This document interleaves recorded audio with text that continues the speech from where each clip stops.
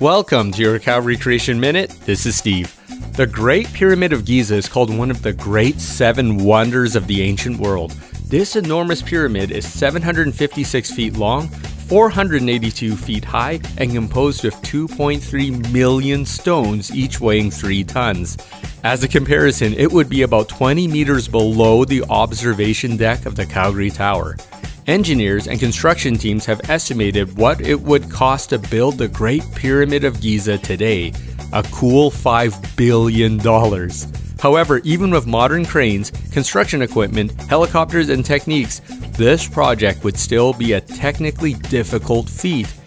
So, how did the ancient Egyptians do it? Well, there's no clear consensus. A lot of the controversy stems from the lack of evidence left behind from the Egyptians.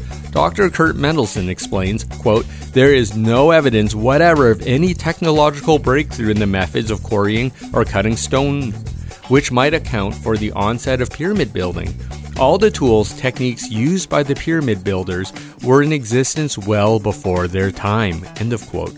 This phenomenon of advanced buildings is not isolated to ancient Egypt, but is found in other supposedly ancient civilizations, such as the ancient city of Pumapunku in Bolivia with its advanced stone-cutting techniques, or the earthquake-proof structures in the Inca capital Cuzco, or the astronomical structures at Stonehenge in England.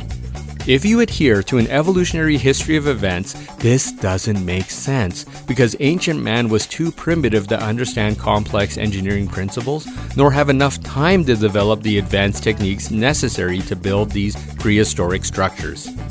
According to the biblical historical account, God created man intelligent from the beginning. So we as Christians shouldn't be surprised when humans are indeed created in the image of an intelligent God from the very beginning. To learn more, contact me at creation@calvarychapel.ca.